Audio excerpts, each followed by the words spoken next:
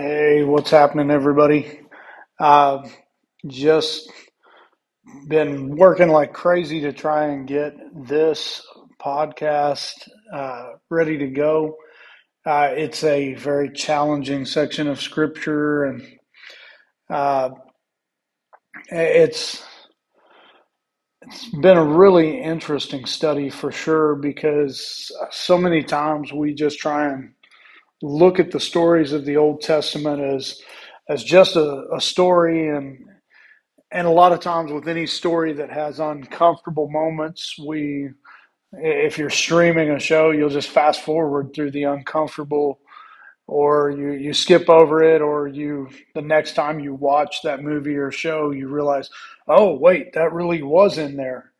And we don't usually take the time to look at these awkward and uncomfortable things and realize in that moment in scripture that God understands the awkward and the human condition is so awkward at times.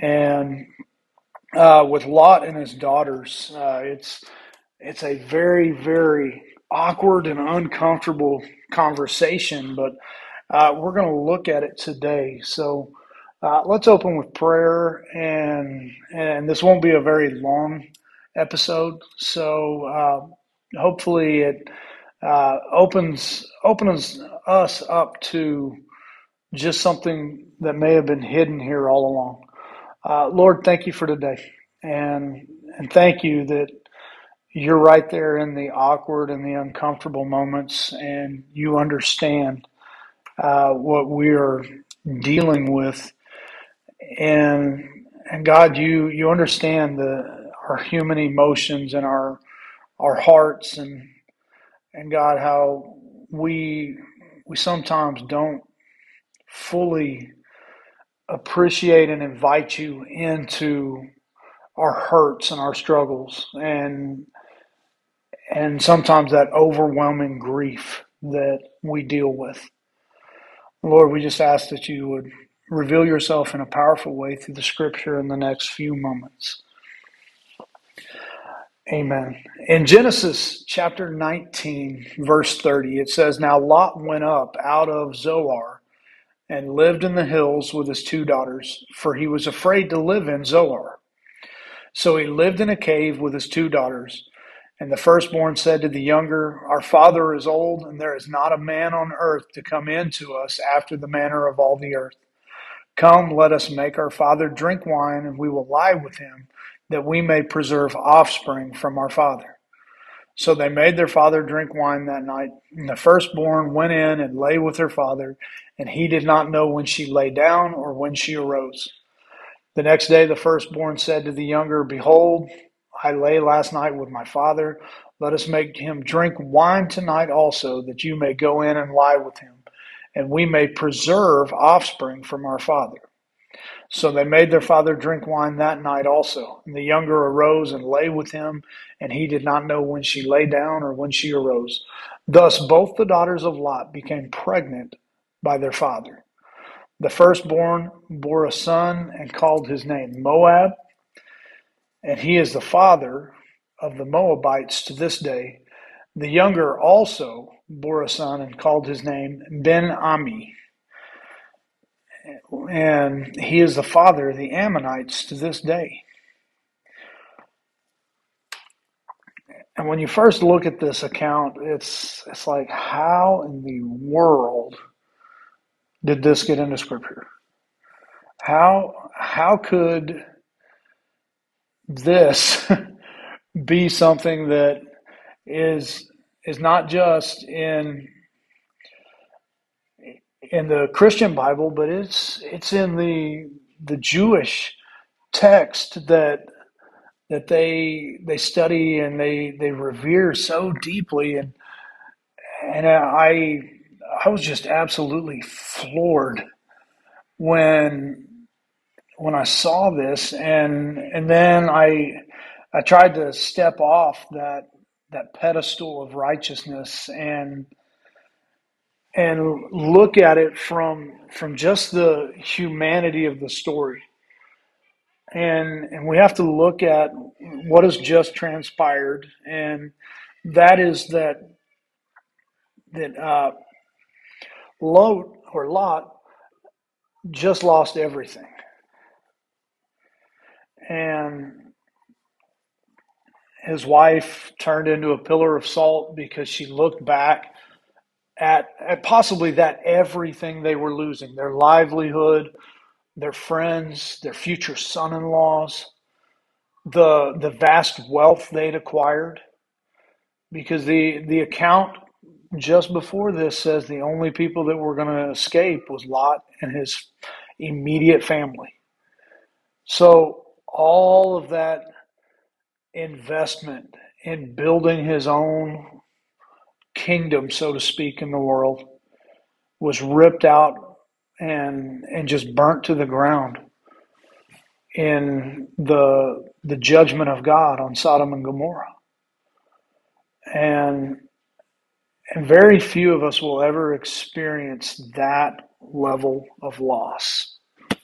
The the kind of loss that, even Job, when we go read the account of Job, didn't lose his wife as well. Now, Lot didn't lose his daughters, but he lost his wife. And he lost his wife and all of that fortune that he put together. So I can only imagine the extreme grief that he felt. And then I think he kind of woke up because, he had taken his family into the irrelevant. He goes from being a well-renowned, well-public person to a city that, is a place of insignificance. And maybe Lot's ego was really, really devastated here as well, because to go from being who he was to who he became when he lost everything. And I think it made him paranoid because he was a foreigner, and foreigners were not always treated well. And and if he's one of the only people to survive out of that previous city, then they know if they attack him that there's little to no retribution to be faced. So his fear that drives him to go live in a cave is not completely without merit. And and he just, like anyone else, he doesn't necessarily know how to cope. How do you deal with that?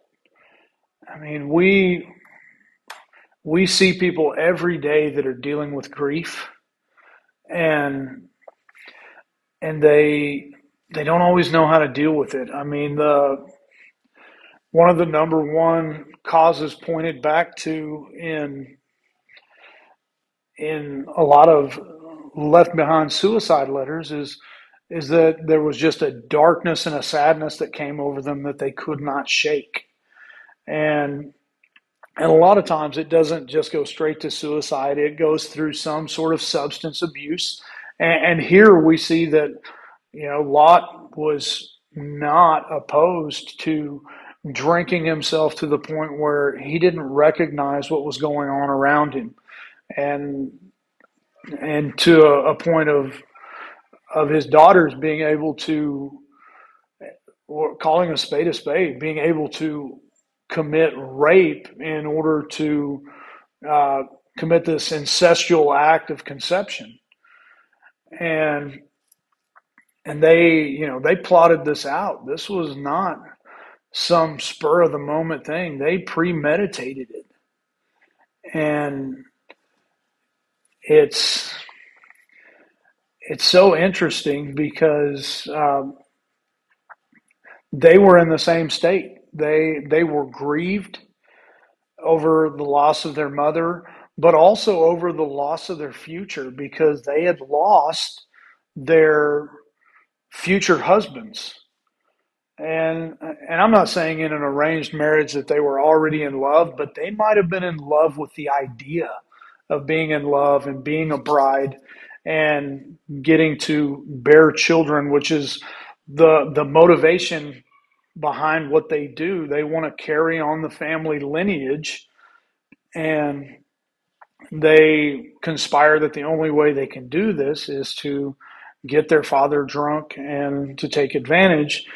And and a lot of this irrationality is rooted in the trauma that the human brain experiences under extreme stress, where things that make absolutely no sense, like the statement they make that there's not a man to come into them because they they have believed the paranoia of their father that they're cut off.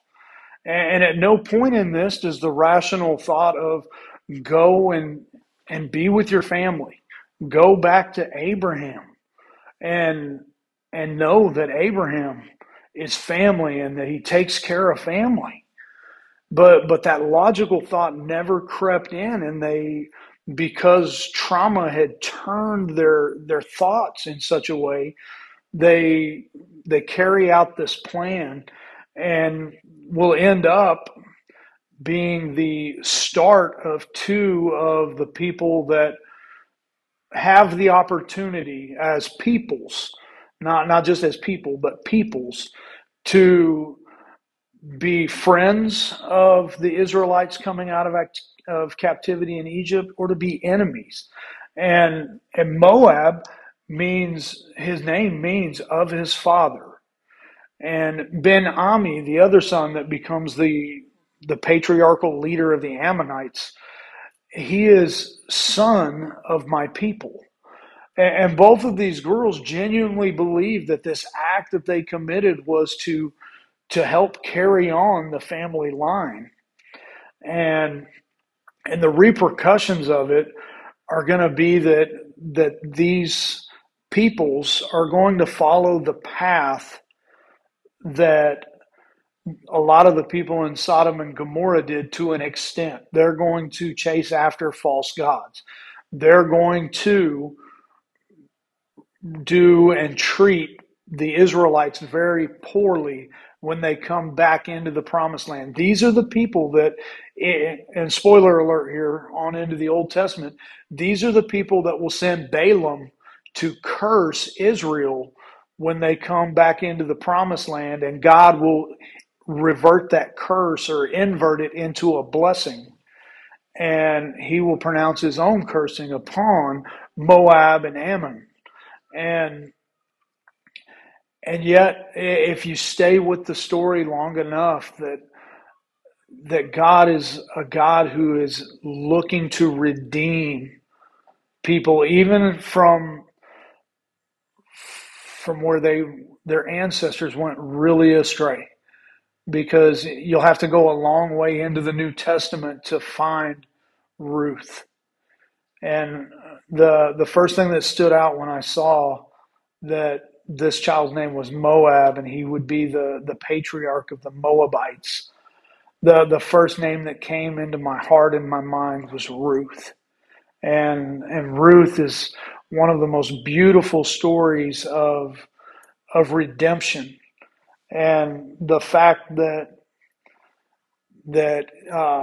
Boaz will actively pursue and marry Ruth when Ruth is a Moabite who, according to the curse, is never allowed into the congregation of the people. She's never allowed to come in to worship God, but that curse will be renounced off of Ruth because of the statement she makes to Naomi, saying that I'm forsaking my identity, I'm forsaking my heritage, and wherever you go, I'll go. Your people will be my people, and who your God is, will be my God.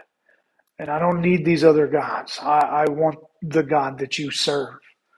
And the frustrating thing sometimes is that we study and we see this this horrible moment in Scripture, and I hope this is what you take away from this message, is that God can take something that makes our stomach turn because it is so horrible and heartbreaking and repulsive, and that God sees into the future where there will be redemption and reconciliation.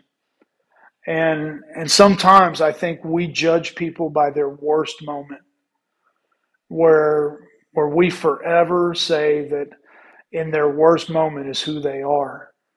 And I can't imagine the level of grief that Lot and his daughters had. I can't imagine how they got turned so inside out from the trauma that they endured, and that God still had a plan in place to welcome them back. Now, it won't be the entirety of the Moabites, but the reality we face is God had a plan to redeem and to bring all of us, every human being, back into union with Him. And we won't all make it, because not everyone will accept the truth of the gospel. Not everyone will accept the mercy and the grace and the forgiveness of God. And that alone should turn us inside out a little bit with grief. We should be heartbroken for the world that doesn't have the love and the freedom and the truth that we carry. The next little passage of scripture, I was just going to do the Lot story, but again, we run into Abraham, and Abraham, while we put him on a pedestal, he still makes a lot of mistakes. And and if you go through and you read chapter 20, it's the story of Abraham and Abimelech, and Abraham is journeying south in this story towards the Negev, and uh, there's a lot of detail to the story, and maybe we'll come back and cover it another time. But the long and the short of it is it's the exact repeat of what happened in Egypt when Abraham told somebody that Sarah was his sister and not his wife. And the same kind of thing plays out where the Lord reaches out to Abimelech personally. The Lord will show up, and he says in a dream to Abimelech, "You're a dead man because you've taken another man's wife to be your wife." And Abimelech, I'm innocent. I didn't do anything. I didn't consummate this marriage. And he said, "Lord, will you kill an innocent person?"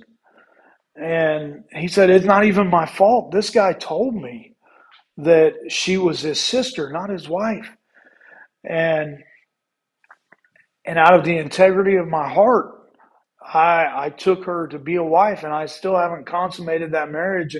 And God says, "Because I know the integrity of your heart, I kept you from sinning against me. And therefore I didn't let you touch her. Now return the man's wife, and he's a prophet, so he will pray for you and you shall live. But if you don't return her, you will die, and all who are yours."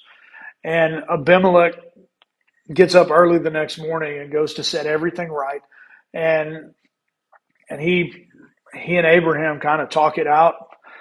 And then Abimelech will take sheep and oxen and male servants and female servants and give them to Abraham. And he returns Sarah, his wife, to him. And he said, "Behold, my land is before you. Dwell where it pleases you. And behold, I've given 1,000 pieces of silver," is what he tells Sarah. "I gave 1,000 pieces of silver to this man who was your brother." And I want you to see that as a sign of innocence in the eyes of all who are with you, that you're vindicated, that you were never touched, and I'm paying that back as retribution. And then Abraham prayed to God, and God healed Abimelech and healed his wife and female slaves, so they bore children. The part of the story I skipped over is that God cursed the household where they wouldn't bear children. And now we get Abraham continuing to dwell in a land that once belonged to somebody else, and they're just letting him graze his flocks. And the part that we struggle with sometimes is we don't realize that Abraham never established a city. And part of that's because he was a nomad, and he believed that he was constantly going to journey the land that God had put before him.